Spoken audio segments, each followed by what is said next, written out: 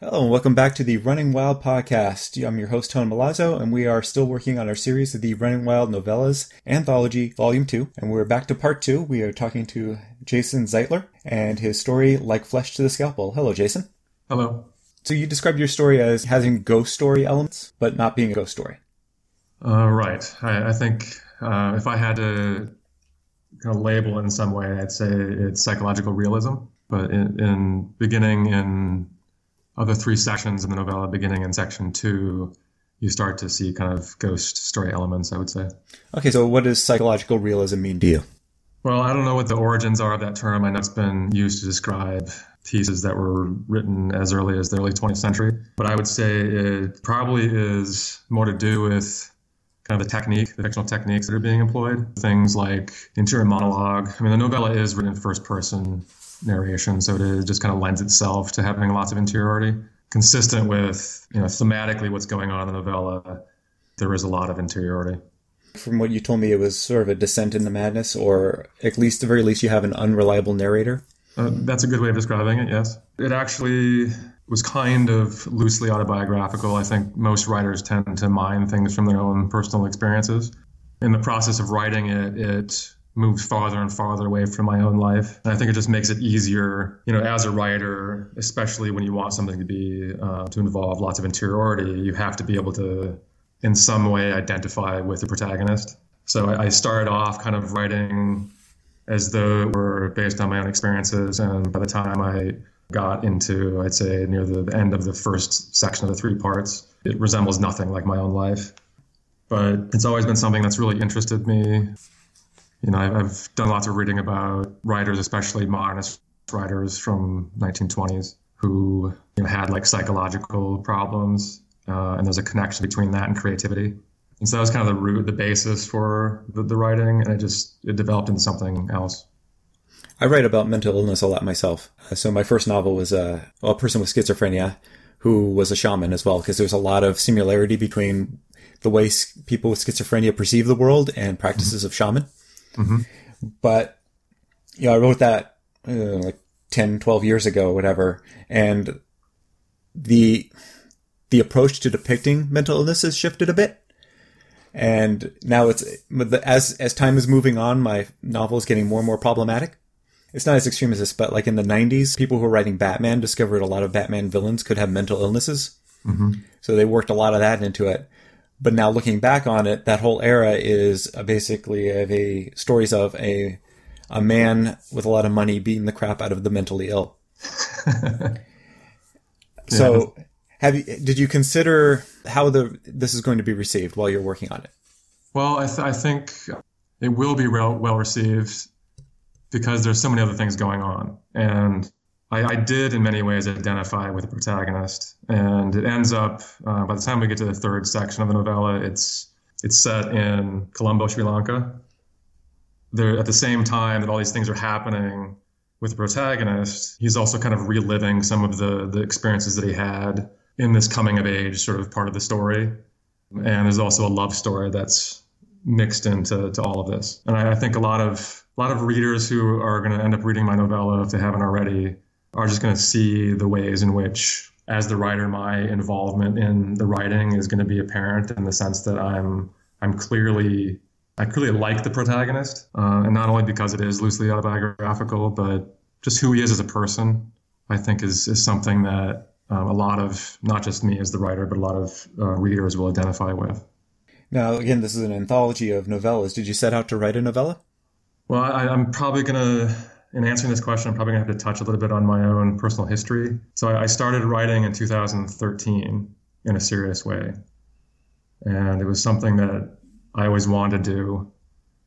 When I did my undergraduate studies, I started off as an English major. I think at the back of my mind was this idea that eventually I was going to become a writer. And so I started kind of seriously doing it about 5 years ago. And the novella, I think, was the second piece I tried my hand at. And long-form prose is a completely different animal than writing, narrative essays or short stories.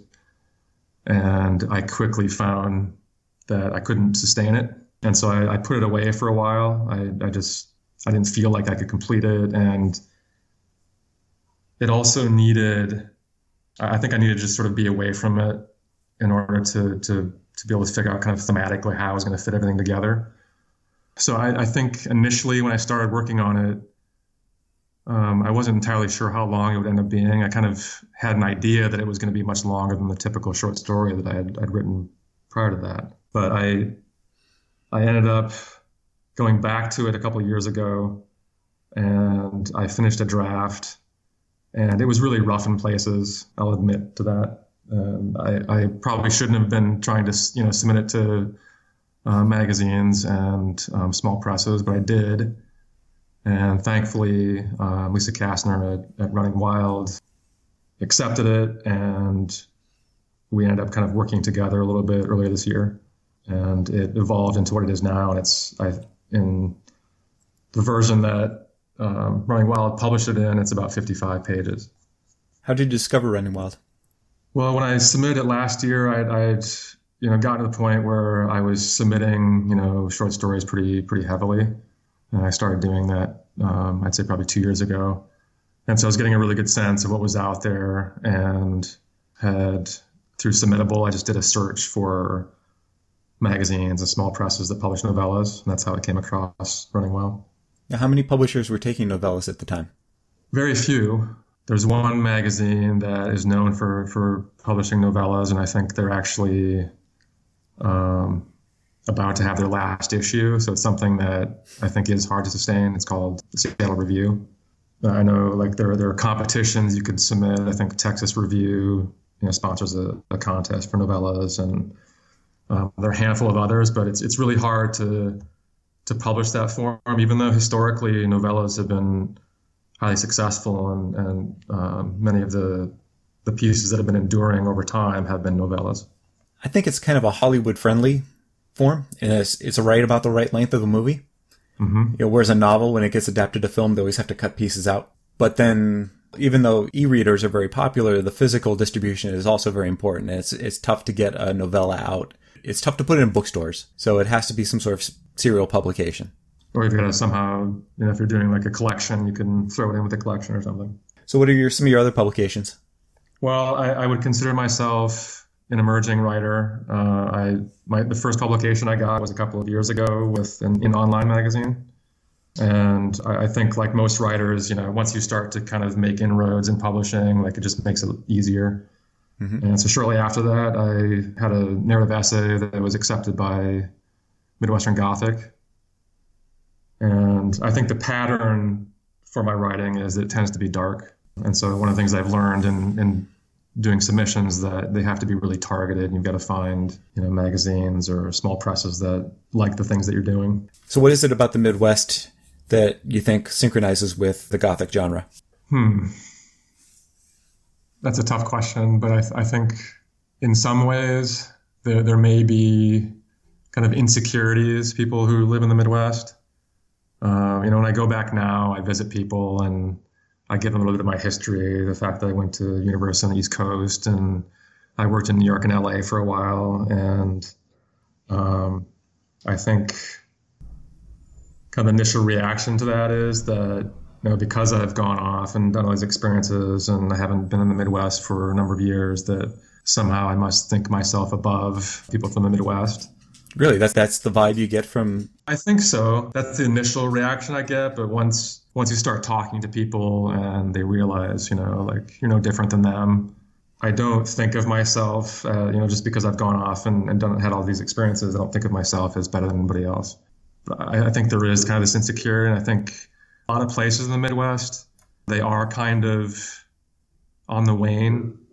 There are places that I spent a lot of time in when I was growing up in South Dakota, on the eastern part of the state, like the northeastern part of the state, that are just kind of hanging on for dear life. They weren't doing very well when I was a kid, and with things that have been going on with agriculture and the economy, some of these towns are like probably a third of the size they were when I was a kid. They've got a main street that's like a block long, and this is a generalization, but I think there is a little bit of despair at times, and there are people who are living there still, and they're looking out the rest of the world and saying, like we have nothing in common. And yet I don't think that's true. I feel like I'm a different person just because I've lived in different parts of the US and traveled abroad. And so you're living in Tucson now. You've got this Midwestern roots, and you just talked about how there's a perception that everyone who moves away then becomes the other. Were you aware of that phenomena happening when you decided to move? No, I mean, it wasn't something that occurred to me when because I left South Dakota when I was 17. So I think I was young enough not to really be thinking about those sorts of things. One of the reasons why I left is I didn't feel like there were going to be lots of opportunities for me in South Dakota. Until I was 12, I was in a place called Mitchell. And back then, the population of Mitchell was about 14,000 people. And so unless you, have family who owns a business or something, there are very few opportunities you're going to have to actually find employment. So you'd have to, get a law degree or something, or get a medical degree.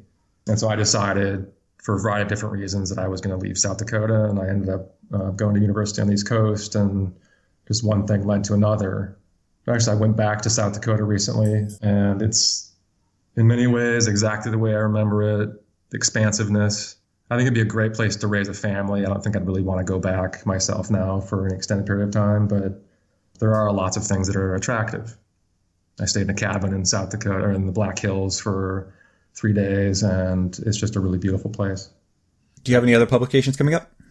No, I'm still trying to get publications, and it's a long slog. Mm-hmm. I think it's going to happen again soon, because I keep getting lots of personalized rejections. That's always a good sign. Yeah. It's depressing, but it's also uplifting to some extent. Well, if anything about writing is, it's depressing. It's just a sea of rejection. Uh-huh. What are you working on then?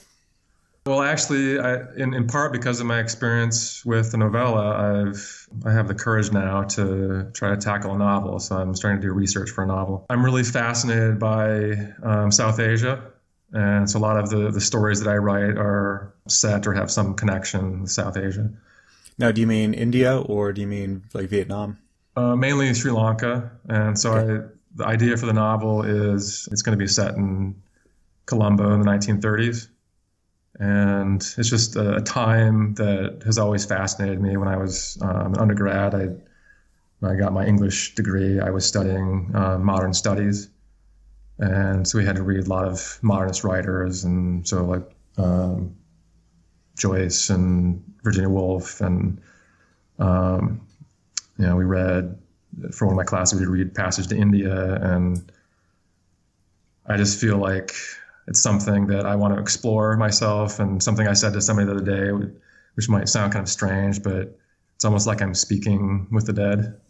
Now, normally at this point I talk about where can people find you on social media, but you are purposely eschewing that, it seems. Which, also as a writer, people keep saying, oh, you got to be on social media, you got to be on social media. And having been on social media for, years now, I'm not so sure. I'm not sure it's a good thing, just for society or for the individual. So I'm not going to criticize you for not being on social media, but I'm curious about what your decision is to go this route. Well, I decided several years ago that I wanted to simplify my life. It's crazy, but I don't even have a cell phone.